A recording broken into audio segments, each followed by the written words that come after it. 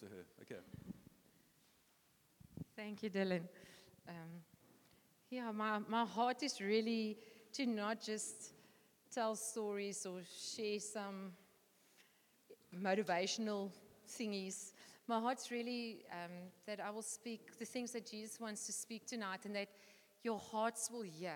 Like as we said so many times over this weekend, that we will be sheep who recognize the shepherd's voice, but not just recognize, but actually follow him, obey him. So are you ready for that? Are you ready to hear what the Lord wants to say, but also to then respond to him and obey him? Or, I don't think, it's a very silly question. Is there anyone that preferred to just look into the word and then walk away changed? I don't think that's why you came here tonight. You could have gone for a walk on the beach instead, So shall we just pray for that? Like, each of you, just bring your heart before the Lord, and no matter where you're at, just pray with me and say, Jesus, please give me a heart that's teachable and soft and tender, Lord. I want to hear what your Spirit wants to say, and I want to adjust. I want to experience the power of your word, and your word transform us and change us. Change the way we think and change the way we live. So here we are, God. May we be clay in your hands, Lord Jesus. Come, Lord Jesus. Come, Lord Jesus. Come, Lord Jesus.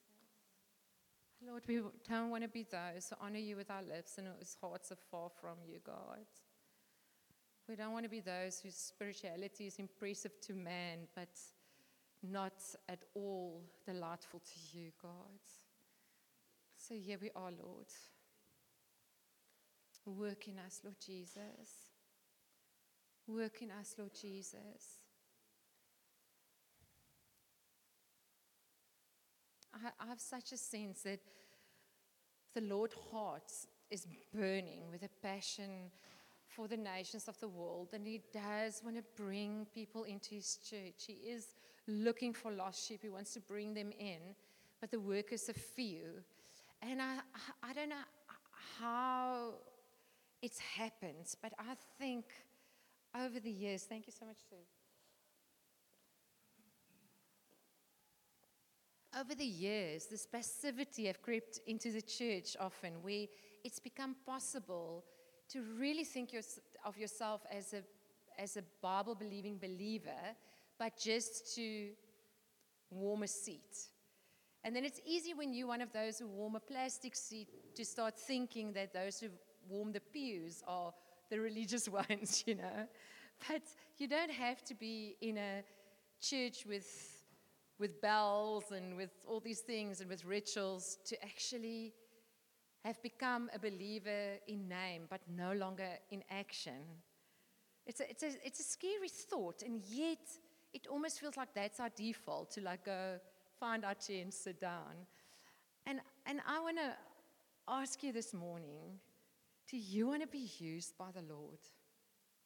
Do you want to be used by the Lord? Who wants to be used by the Lord? There's still hands that's not up. Maybe you want to be used by the Lord too. If you want to be used by the Lord, if you want God to work through you, then we have to let him shape us and work in us. So I'm going to speak today about the work of the potter's hands. I'm going to talk to you a little bit about clay processes. And some of you, especially Jeff, I think, have heard this message about the clay. Maybe it's because he didn't listen the first time that the Lord had to give me the same word again. Yeah, so before I've preached this, and I felt it was like an endurance thing. This time, I really feel the Lord wants to stir a good and healthy ambition in our hearts again, to want to be used by the Lord, to want to do great things for God. Because I think sometimes we can look at the 80, 90-year-olds, the Timothy training guys, or some of the Bible students, and we go, oh, they are so full of themselves and arrogant. They all think they're going to change the world, But meantime, maybe some of us have lost that good ambition of doing great exploits with our God. And I believe in this age of comfort and convenience and doing what we feel like doing, that tonight the Lord wants to start a fire in our hearts again. So that we say, Lord, it's worth losing our lives for you. It's worth giving up everything that is comfortable and convenient for us so that you can use us as vessels for special use. So I'm reminded of my ceramic days. I'm doing it again as a hobby, but I used to do it as one of my subjects, and I was really, really bad at it, a technique on in PE. And I remember anything, I'm still a bit like that, a little bit, I've grown up a bit, but anything that takes a lot of effort and it's a bit boring is not really my thing. I'd rather cook a meal for all of you than wash the dishes, like really. So the one process from the start with ceramics that I did not like was the wedging process. So for those of you that's worked with clay, it's when the clay, you take a ball of clay and you start working it, you use your thumbs, and ceramicists always have these nice defined like arms from wedging, and it's hard work, and you throw it against the table and then you work it again, and the aim is to get rid of little air bubbles, but it's also to get a consistency just in the moisture level of the clay. So it's working the clay to get it ready to then make something out of it. So it's referred to as a laborious process, and laborious means excessive effort, dullness, and lack of spontaneity. Quite the opposite from the rest of the creative process.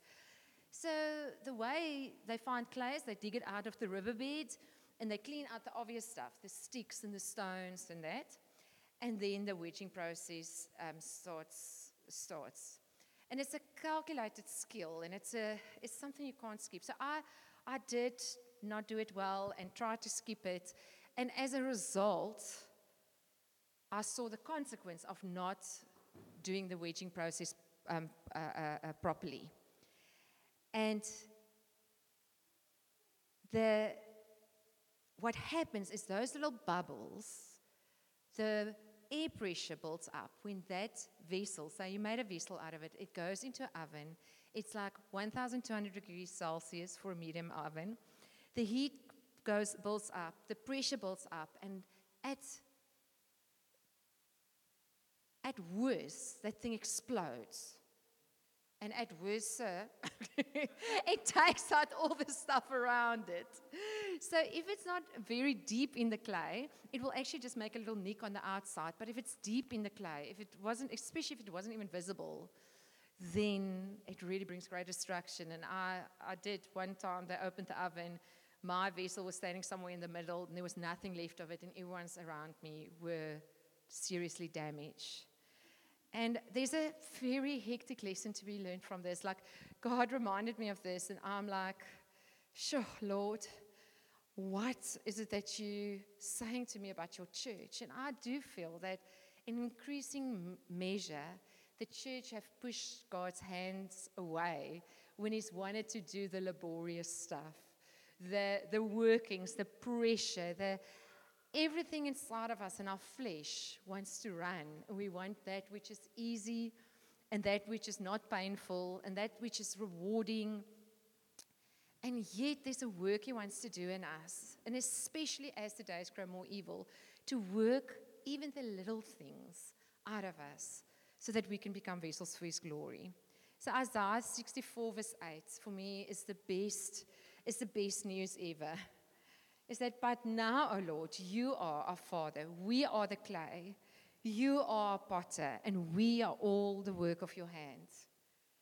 The good news is that person that's doing that incredibly painful work on us, the one who is sticking his fingers into us, working us, finding those inconsistencies, working them out, throwing us against that table, when all we want is to just look good. And he's like, you're just a ball of clay. I'm going to work you because I have plans for you.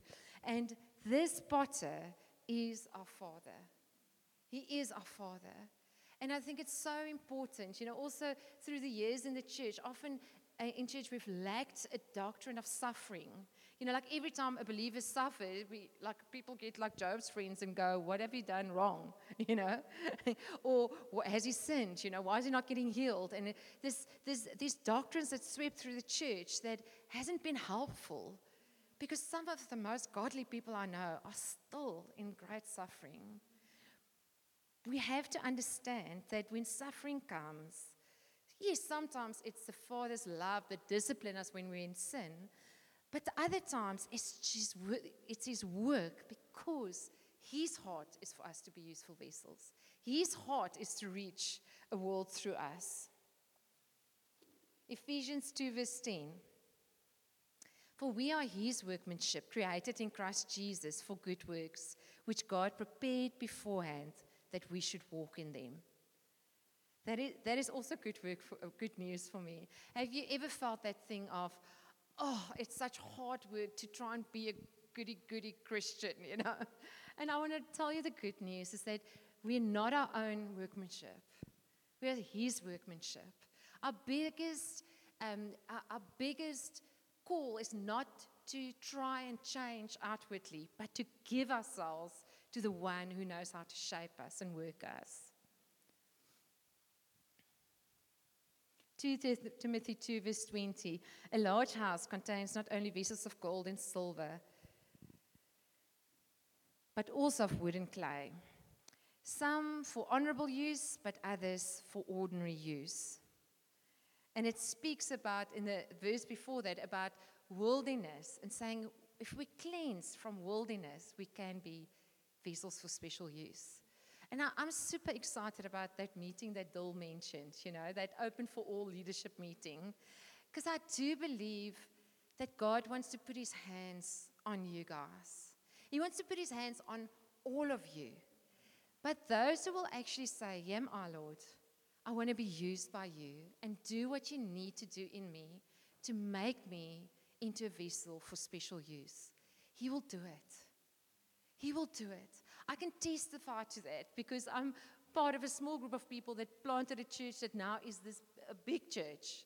And I'm very aware that none of us were special in any way, except that all of us gave ourselves to the Lord to be used and allowed Him to work things out of us, even when it got really painful, even when it felt like, oh no, I could actually choose a more comfortable life than this, a much less costly life than this. So now, for you, I also want to say that as much as we love the spiritual idea of our Father being the one that have us in His hands, like all of you, if I have to ask you, do you love God? You'll say yes. If I say, do you respect God? Do you honor God? Are you submitting to God? I think as believers, all of us, our first instinct would be to say yes, yes, yes. But when it comes to the living out of these things in the reality of church relationship, it's not that easy. Because who knows that God doesn't often come from heaven with His hand and then work you. He takes your wife's imperfections, and that becomes the very pressure that brings out things in you that you didn't know were in you until you married her, and you were so perfect before you married her. Now she's messing up, and now she's bringing that out in you. Huh? Does that sound familiar? I'm single, so I've only watched these things happen. So I still feel I'm quite a lot like Jesus. Although today my dog, I said, okay, now I understand. My dog was just putting up that because he wasn't getting his own way, and I thought, no, I don't feel like Jesus anymore. Like something is popping here. But so God uses pressure, but it often comes through people.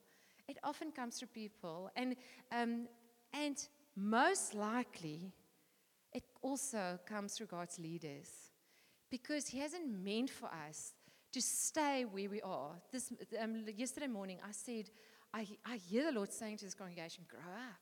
If He wants to add newborn babies, the 3-year-old brothers have to stop acting like toddlers and actually be the big brother that can bring the diaper bag, And if you have been comfortable being, like a young man in the house, like once your wife starts having babies, you have to be a dad. You can't be just a lad anymore.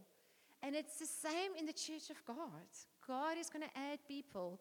And there's a call to all of us. And I believe it's a specific word to this congregation that we have to step up so that God can add. And for that, those of you who are saying yes to the Lord using you, say yes to the Lord working in you, but also say yes to the Lord using the people around you and using the people over you. Because to say, I trust God, is one thing. To grow into the kind of relationship with your leaders, to say, I can entrust myself to those that God has entrusted me to. I can be vulnerable with them. I can say to them, could you help me here? Because I know under pressure this comes out, and I need that to happen because I don't want to explode and hurt others. I don't want to crack when the heat is up. So those little bubbles, shall we give them some specific names? Because like often, it's almost like my ears just want to hear the ones that I've dealt with, not the others. So like I said, on the surface, little damage. So if there's sin lurking in your heart, if there's things you're struggling with in your heart, if there's sinful habits, bring it into the light. Guys, bring it into the light. Bring it before the trusted leaders in this congregation and say, I want to be of special use for Jesus. We all have stories to tell. There's no sin that you won't find in that our leadership teams have probably overcome. If you think of our eldership team, how many elders do we have? Like 80 or something. And some of them, like one of my friends, Rudolph, was a crack addict before he became a believer. Andrew himself was into New Age stuff and fully deceived. So everyone has these stories. We're not going to be shocked when you bring even the bitterness of your heart and you just say, I want to repent because these things are in my heart. We want to help you because God has helped us. God has worked, and He's still working in us. It's not like leaders is trying to say, we've arrived and you guys now, we know all this stuff. No, I have such respect for older believers that's still growing and becoming more like Jesus every year. Not just growing in knowledge, but growing in character, growing in gentleness, growing in kindness, growing in love, growing in purity. So bring it to the surface. My question is, does godly, encouraging people know what goes on in your heart, in your head, and are you open for them to actually correct you? Because it's one thing just to bring stuff out, but are you willing for them to correct you? And what I've seen is when God does a little thing, it has great repercussions. But unfortunately, it's the same with the enemy. If we allow little things in our hearts, it can bring great destruction. So don't let something simmer.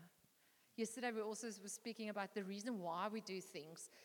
I don't know if you've ever had that burning thing of unforgiveness in your heart, and then you're thinking, I just need to be angry a little while longer, but we're not called to forgive as it's possible with us, or we're not called to forgive once a person has said sorry, or once a person's had their due punishment. We are called to forgive as Christ has forgiven us.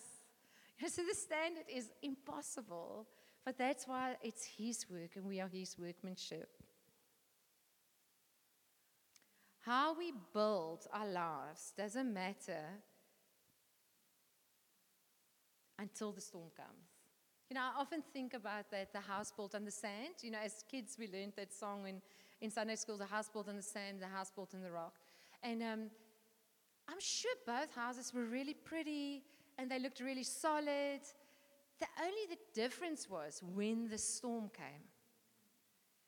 And I want to ask you again this morning, are you building your house on the rock? Are you building your house on Jesus? Are you quick to repent? Are you teachable? Are you shapeable by the potter's hand? Because it's not if the storm comes, it's when the storm comes. Like things are becoming more and more stormy in this world. You don't have to be prophetic to see that. And when the storm comes, have you built so well while you have access to publicly gather together as believers, while we have access to pop in by our pastors. We don't have to go visit them in jail, Like, if I think in China, one time I was on a trip in China, and there was a guy, Joseph, that led a few of the underground churches. So I was teasing the interpreter girl, and I was like, oh, he's handsome, and he's leading all these, a pastor, and he's leading all these churches. And she said, no, none of us will marry a pastor. And I said, what? Like, in the West, it's like youth pastor, and like all the girls are in love with the youth pastor and the assistant pastor, and like it's a man in leadership is so like attractive, She said, no, it's if you marry a pastor, within a few years you'll be alone, starving with your children. Your husband will be in prison. So most of your married life, your husband will be in prison because that's what happens to pastors. They get imprisoned on a regular basis. And I just thought, I don't know. If I'm ready, I want to build my life in a way that when the storm comes,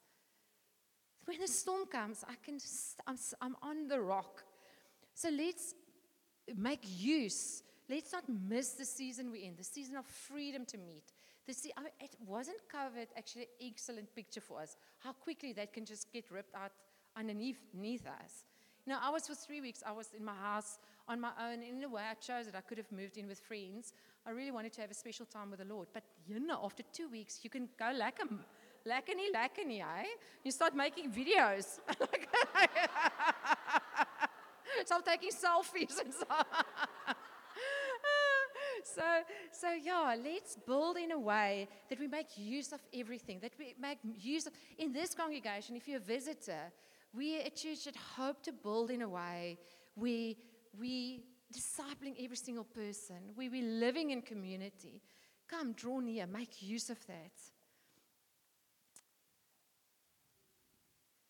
So if you put a vessel, if the clay has been worked properly, and the vessel has been formed, and you put that vessel through the fire actually strengthens it.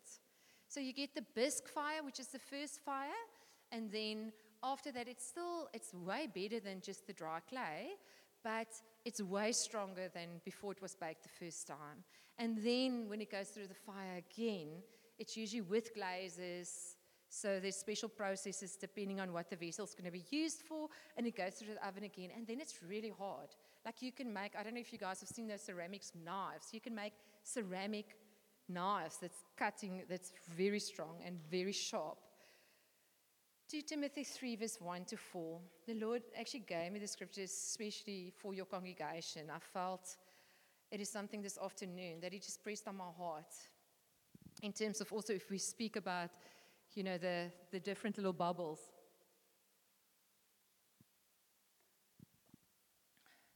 Two Timothy 3 verse from about 1-5. But understand this, that in the last days, there will come times of difficulty. Understatement, like, hello. For people will be lovers of self, lovers of money, proud, arrogant, abusive. Okay, that's so not us, eh? Because we're good Christian girls and boys. That's not us. You know what is really hard is when you read the rest and you start realizing, no, it's a description of the church in the last days. So this is not a description of unbelievers. Like God's never expected sinners not to sin. He's never expected unbelievers to be full of goodness.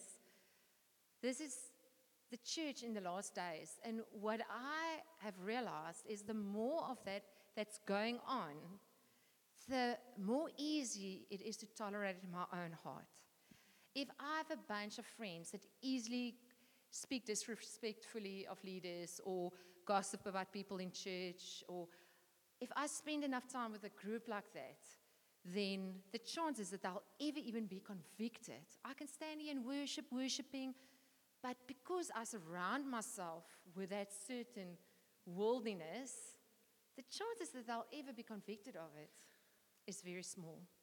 But if I surround myself with people that speak life and speak respectfully and speak encouragement, suddenly if I drop like a fraught word, then it just really like clangs, in the conversation. And also, if those are really good friends to me, they will actually say to me, hey, Melanie, you realize you've been moaning a lot, eh?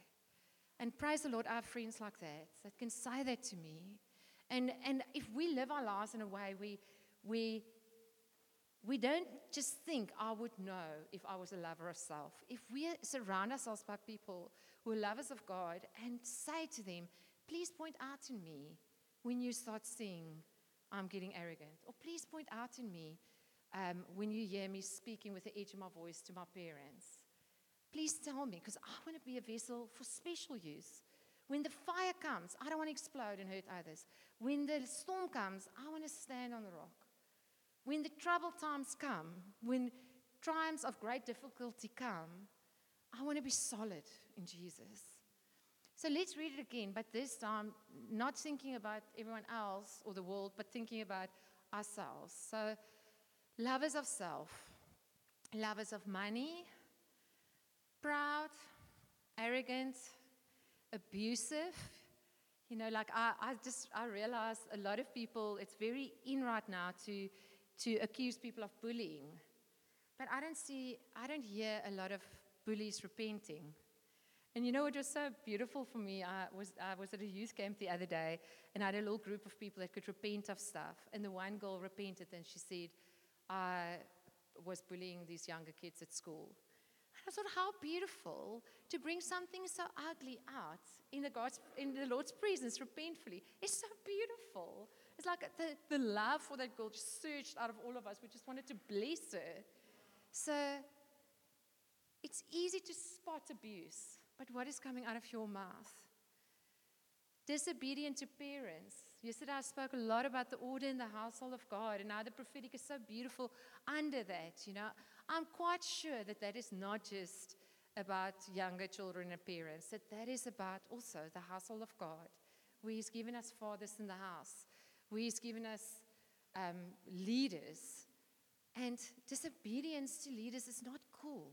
I don't know if you guys have noticed, but I love action movies. And in most of the action movie, the hero at some point will say, I don't care what the admirals say.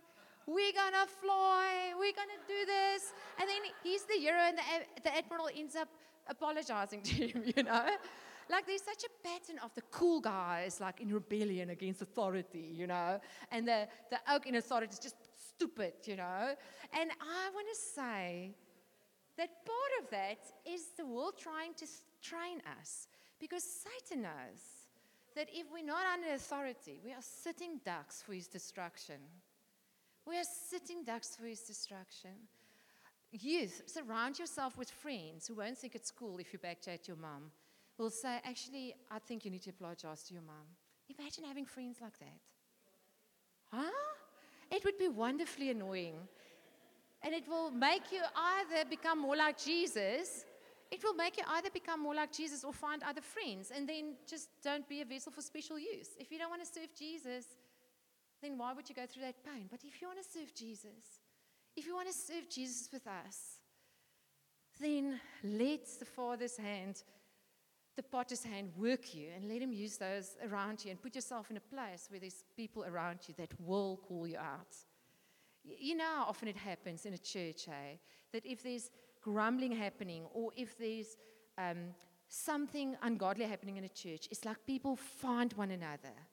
And there's a reason for that, because it's very hard to sit on your own. It's much easier to run in groups. That's why I'm not going to be, that's going to be funny to some of you and just silly to others. But anyway, so it is so important how we place ourselves in a place of maybe, like a friend of mine went with me to supper to some friends the other night, and when we drove away, she said, I realized I don't love the church as much as you guys do. And I said, like, why do you think is that? Would you like that? Would you like to be like that? And she said, yeah, and we had a good chat. But it was so interesting because I wouldn't have spotted her as someone that doesn't love the church as much as I did. But being with people that's fully devoted and listening to, like, an American family that's given up everything to come to South Africa to learn from us as Just Jen so that they could plant healthy churches in America. And she was just listening at the cost that these guys have paid to serve Jesus. And something in her went, I'm not there. So are you willing to hang out with people that actually, like, honestly, MC Seeley, you guys know MC with the one kidney?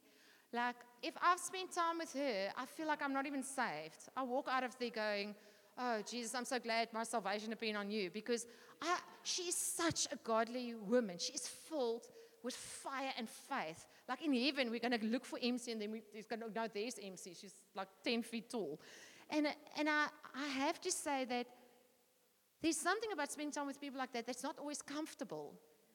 Because I can spend time with someone that's like lukewarm, and then I feel like I'm like hero of the faith, you know. But it's so good to surround ourselves with people whose example and whose words will fire us on to more. Ungrateful, unholy, heartless, Eskom, ne? So this grumbling, ungrateful thing, like I was just, I was really determined. We've just spent 3 years moaning about Corona. Can we please not start moaning about Eskom? So I we don't even mention it. Like, we're not even going to talk about it. And the other day, someone said to me, yeah, we grew up in Zim. And at one point, we would get up at midnight because we had 3 hours of electricity. And then we would vacuum and do washing and stuff between 12 and 3 in the morning. And I'm like, guys, it doesn't help to moan. Things are probably not going to get better. We can change into being a people of gratitude, a people who doesn't grumble, a people that just looks at things from a very different angle to the world. We can be that if we allow God to shape us into that. Unholy, heartless, unappeasable, slanderous, without self-control. Oh, this is painful. Brutal, not loving good, treacherous, reckless, swollen with conceit, lovers of pleasure rather than lovers of God. And that's like as practical as lovers of the duvet instead of meeting together with the believers, or lovers of new upgrade on my phone instead of that blooming expensive drive to the conference. You hear what I'm saying? I wish these things were just these profound spiritual concepts that floated around us. But it's very practical choices. It's already a few years back, and I'm really trying to stick to this. But I really felt, that scriptures say, where our treasures are, there our hearts will be.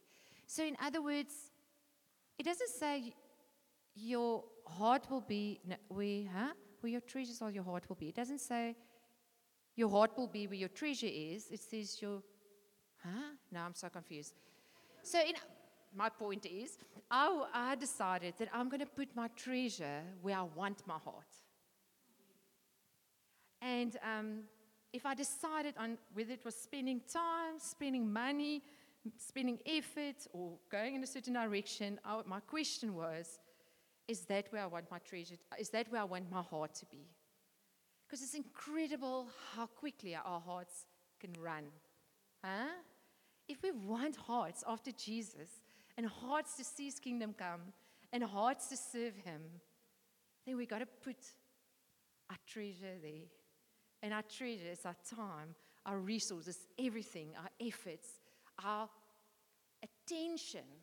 Oh my goodness, what a fight is on for our attention. I don't even want to go there. I'm like so easily distractible. And if I don't set my mind on things above, if I don't fix my gaze on Jesus, before you know it, I am super get busy with something else. And I am someone that likes variety in my life. So I've got like 3 different hobbies and whatever. And the whole time I have to go, treasure Jesus and His kingdom, His church. Where am I going to put my time? So if I rest now, I need to rest in a way that's going to make me better for His kingdom, better for Him, better for His people. And the whole time, we have to lead our lives so well to make sure that we don't just end up walking backwards and sitting down and being very happy Christians that are lovers of self, lovers of money, proud, arrogant, and I can carry on. That is what we'll slide back into if we don't fight. If we don't keep saying, Lord, shape me, change me into a vessel for your glory. So again, I want to say, I would love to call for a response for you to decide again. Don't decide today, do you want to still be a Christian? Decide if you truly want to be a disciple of Jesus, if you want to follow him, if you want to be a vessel for his glory. Because I think we would like to make some categories and like make a way for us to live a half measure. To say, well, that is a too much Christian, that's a radical Christian. That is like a spirit-filled Christian. I'm like, I like balance in my life. I'm this kind of Christian. I don't see anything except a people that's wholly devoted, completely surrendered, and ready to go through the fire, and ready to be used in whichever way he likes. No retirement. None of us are old enough to say that we're no longer available for his work. Thank you, Jesus, the elderly amongst us are an example to that. None of us have children that's too demanding so that we can actually take time out and just say, well, for this season, we're not, our devotion is purely on our children. Like there's excuses to be made in every season. Don't push away the potter's hand. Till you want